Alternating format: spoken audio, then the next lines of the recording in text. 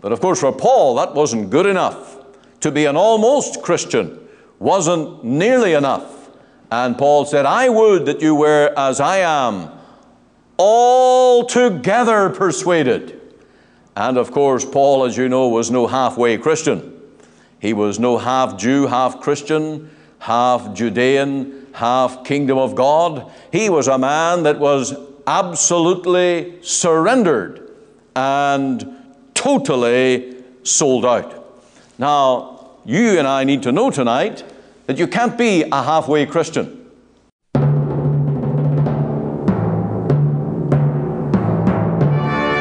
Welcome again to Let the Bible Speak. This is Ian Gollaher, and it is a real joy to have the opportunity to bring the Lord's Word again today.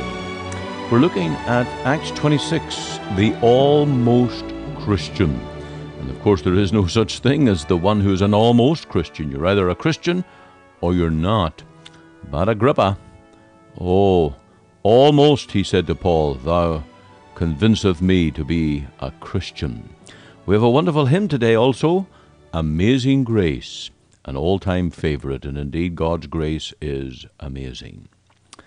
We also come now to our opening few thoughts on the Psalm 26, the very last verse, which says, Surely goodness and mercy shall follow me all the days of my life, and I will dwell in the house of the Lord forever.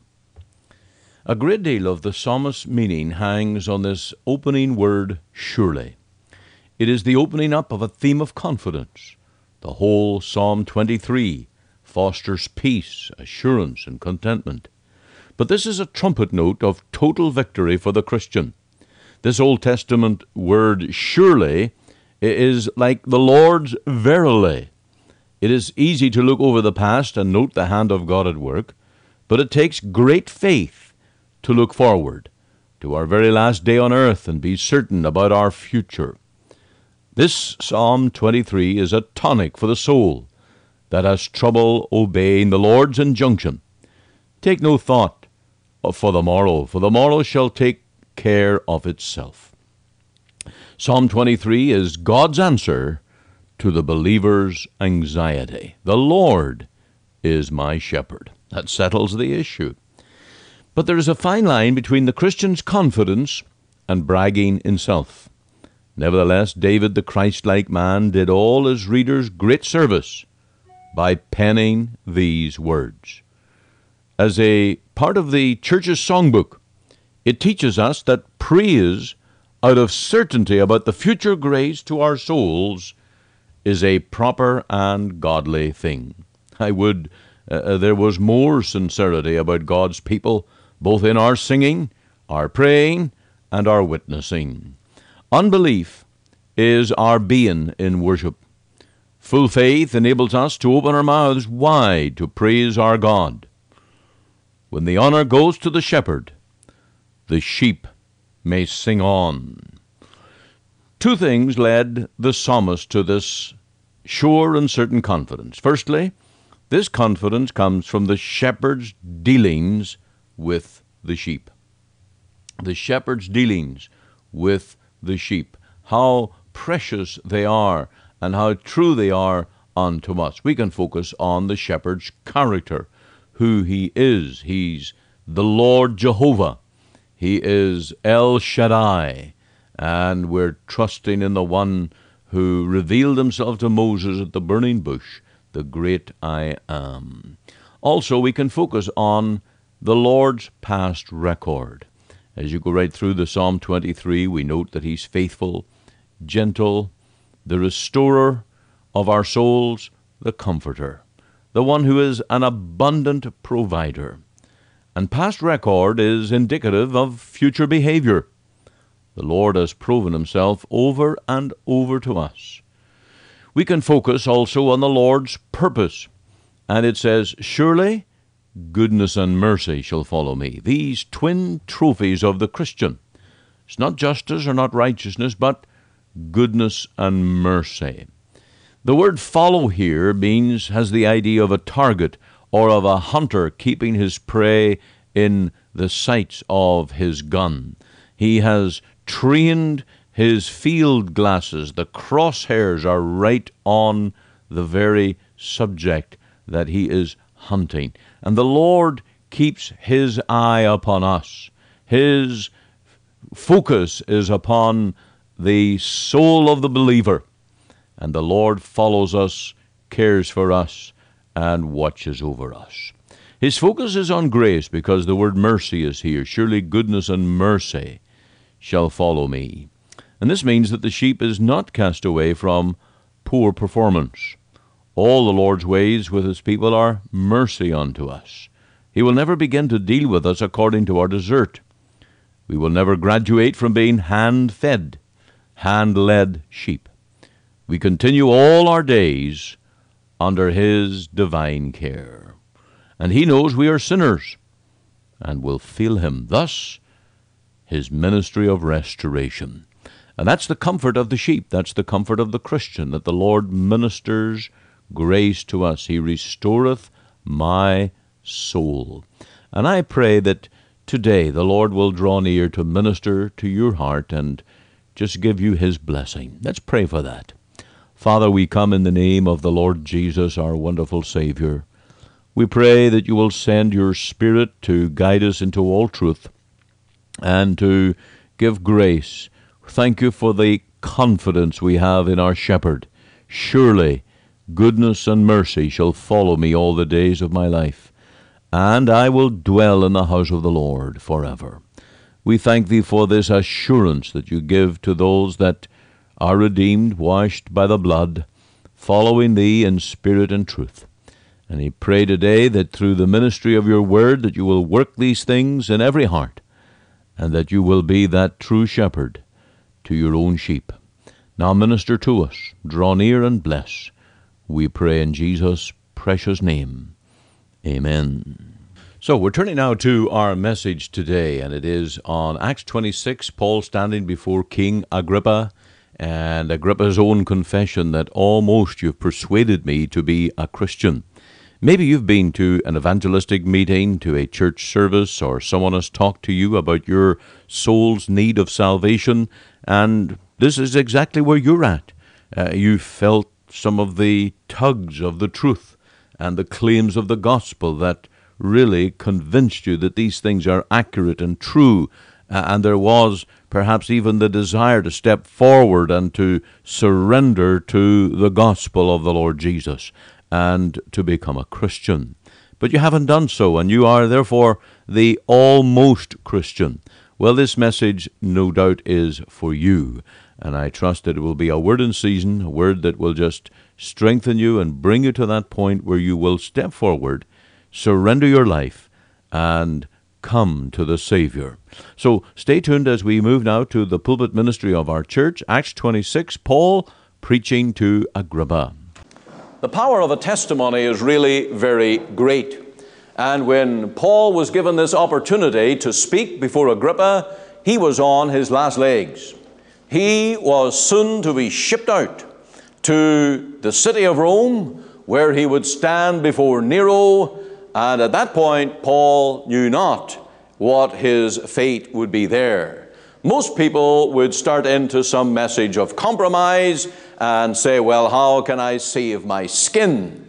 But Paul, true to the messenger that he was, he simply declared to Agrippa and all who gathered to hear what the Lord had done in his own life, in his own soul, and the reason why he was not parading or in any way placating the Jews that were around him. Now, a testimony is very personal, and there's no way you can give a testimony and just talk about someone else.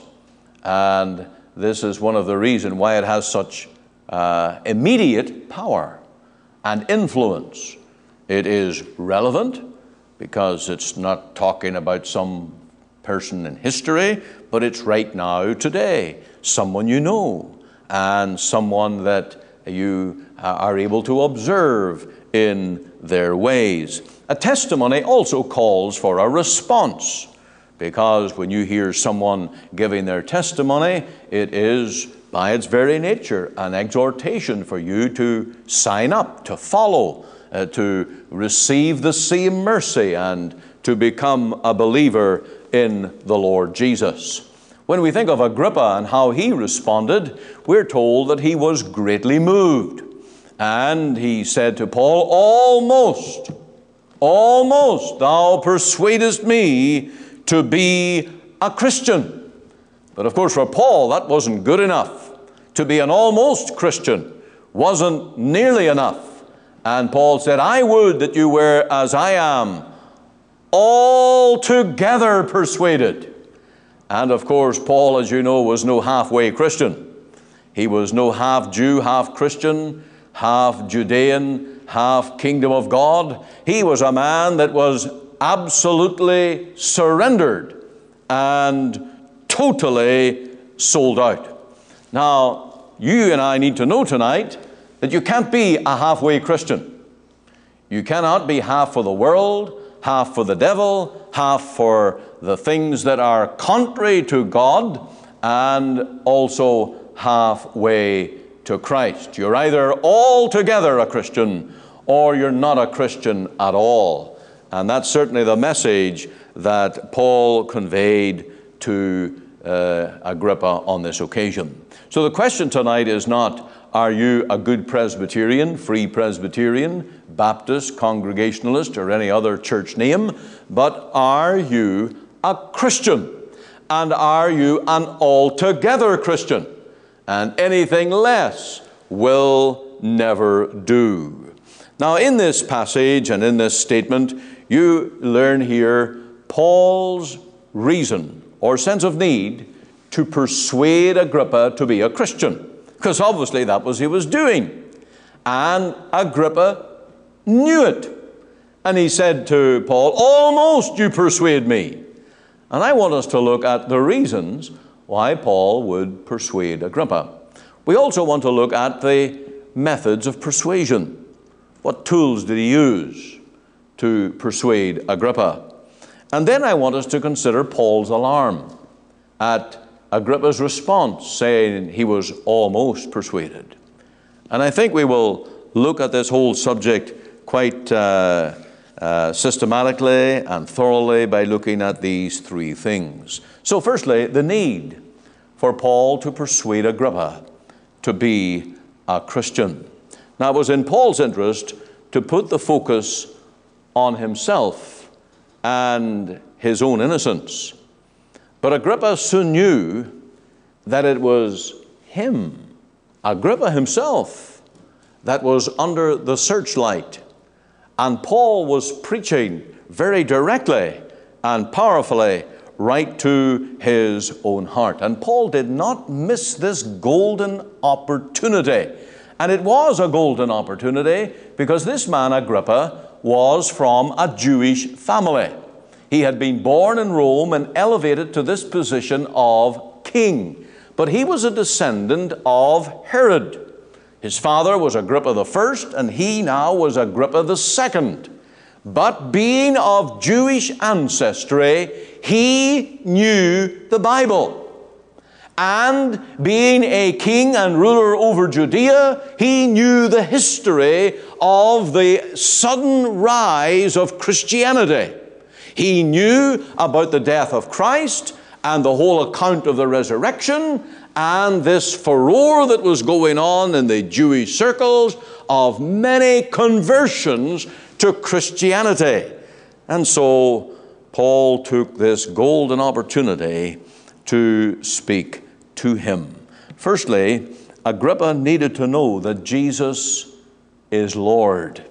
And if you go back, and that's why I started way back at verse 12, if you go back to Paul's own testimony, he reminded and he rehearsed to Agrippa Paul's own experience of meeting the living Lord Jesus. And in verse 15, Paul said, who art thou, Lord? Here is Paul's own conversion when he was on that road to Damascus and the bright light shone upon him. He was cast to the ground and he said, who art thou, Lord? And he said, I am Jesus, whom thou persecutest. And in giving his own testimony to Agrippa, he was pointing out that this man, Jesus, the man that was hung on the cross, who was put in a tomb and rose again, and many were citing as the Messiah, converting from Judaism to Christianity. And Agrippa, I have seen the living Lord Jesus. And Agrippa needed to know that the Lord Jesus was indeed truly alive. And of course, this is the reason that we must persuade men today. Christianity is not an option. Christianity is not an alternate religion. It is the true religion, because we're the only religion with a living Savior. He's no longer in the grave. He's alive, and He rules, and He comes to save His people. Now in verse 8, I realize that I'm picking and choosing through this testimony of Paul. But allow me just to pick up some of the big statements of Paul's testimony to Agrippa, and you'll see how skillfully he spoke to this man. Verse 18, he told him that he needed his eyes opened, to open their eyes and to turn them from darkness to light. Now that's the mission that was given to Paul the Apostle. That was his message and his ministry, to open their eyes and to turn them from darkness to light. Now that's what a Christian is. A Christian is someone who has had their eyes opened. Their eyes have been opened to their lost condition, to appreciate their real darkness. And you'll never be a Christian until you realize you're lost. You'll never want your eyes opened until you recognize you're blind. And there needs to be that miracle of grace to bring a person to that very condition. Otherwise, you'll start thinking that you're good enough. You'll start thinking that I don't need anything too radical. All I need is just a little bit of cleaning up on the outside, clean off the dish a little bit, and it's reusable. No, the Bible tells us that we are polluted, corrupt, lost, and blind in sin. Dr. Paisley has a message on this text in his book called The Man and His Message. And as I came to preach on this text, I said I can do no better than to read how he handled all of this account. And it's a wonderful story after one of his gospel campaigns where he was preaching the gospel, and there were people getting saved, and there was great conviction in the meetings. And there was this particular lady who stomped out of a meeting right past him as he stood at the door, and he knew that woman's mad with me and I'm in for it. And he saw her making a U-turn before she went out the gate, and she marched right up to him and she led it on and said, "How dare you say that I'm not good enough for heaven? Do you not realize that I'm a Presbyterian? I'm a member of the Women's Auxiliary. I teach Sunday school." And she went right down the line of all the things she did. And Dr. Paisley just stood there and took this for a while. And when she came to the end of her tirade, he said to her, "Madam, would you like me to show you in a little mirror your real state?" And she said yes. And he took a little pocket Bible out of his breast pocket, and he turned to Isaiah chapter 1. And he said, "I'd like you to look in here and read with me these verses. Those verses where we are polluted from the crown of our head to the soles of our feet. And there is nothing but wounds and bruises and corruption within us." And she said, "Ma'am, that's not me speaking. That's the Lord speaking. That's God's word. And that's your real state out of the mirror of God's word." That woman, either that evening or at some point during that gospel campaign, was broken and brought to her need. You see, preaching is about opening people's eyes that they may turn from darkness to light. Now let me ask you, are you a Christian? You have turned from such darkness to light. Also in verse 18, Agrippa needed to have his sins forgiven. And here is Paul giving his own testimony of his own ministry, and he's emphasizing this point, that they may receive forgiveness of sins. Did Agrippa have that? Could Judaism give him forgiveness of sins? Well, they carried on the blood sacrifices of animals. Even after that veil was rent, they carried on right to AD 71, when the Romans destroyed the whole city and the temple was desecrated, burned, and all the items were carried off. The Jews continued to offer animal sacrifices. The Bible's very clear. The blood of animals cannot cleanse from sin. Only the blood of Christ can do that. And Agrippa, Jew as he was, perhaps somewhat religious, but he did not have the forgiveness of sins. And you can't call yourself a Christian unless you can say that your sins are forgiven. That's what a Christian is, a person who has had forgiveness of sins. Oh, the blessedness of sins forgiven. If you'd been in the prayer meeting Wednesday evening when we looked at Psalm 32, we learned, blessed is the man whose sins are forgiven. Blessed is he whose transgressions are not, or iniquities are not imputed to him. Oh, there's a joy, a blessedness that comes into the soul.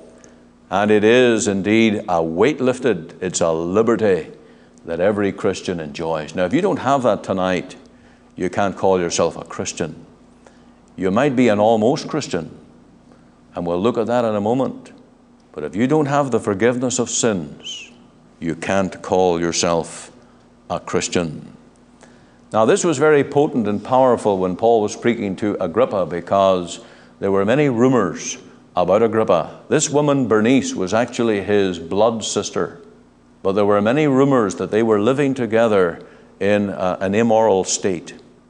And in those days, when you're dealing with politicians and people of great authority, suspicions didn't get much further than that. But as Paul spoke to this man about having his sins forgiven, he was speaking about very deep, dark, scarlet sins. And praise God, the gospel can do that. And in 1 Corinthians 6:11 it says, such were some of you, but ye are washed, you're sanctified by the blood of Jesus. That's what a Christian is. Our sins are forgiven. And no matter how dark they are, no matter how scarlet they are, they can be washed away in the blood of Christ. So if you're here tonight and you're not a Christian, you're not saved, but you need to be saved, don't stay away because you think you're far gone. You're beyond redemption. No. That is to despise the value of Jesus' blood.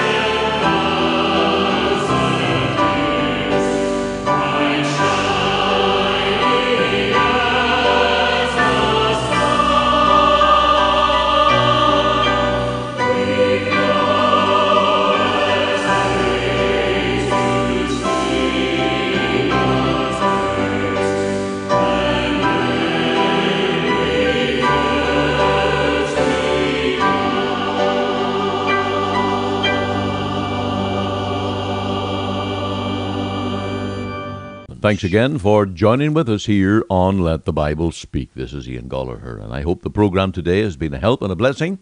If I can be of any personal help to you in guiding you in the Bible, in literature, in booklets, we have magazines, and we have a booklet here called A New Beginning. And, of course, we have the opportunity just to share God's Word with you, one-to-one. Then feel free to give me a call, send me an email, and my prayer is that you will seek the Lord and that you will trust in Him as your Lord and Savior. Now, for all the information concerning our church here, you can go to our website at www.cloverdalefpc.ca. That's cloverdalefpc.ca. And there you'll find all the information concerning our radio ministry and our church services. Also, how you can join us by webcast. And you'll find on the front page a little Live Now button. And when you click that during the times of our services, you can join us from your own computer in your home and view and worship with us as we seek to exalt the Lord Jesus in our church services. You'll also find us on Facebook. Just search Cloverdale Free Free P on Facebook, and you'll find us. And we look forward to knowing that you're listening to the programs and benefiting from them day by day. This is Ian Gollaher. Join us tomorrow again as we let the Bible speak.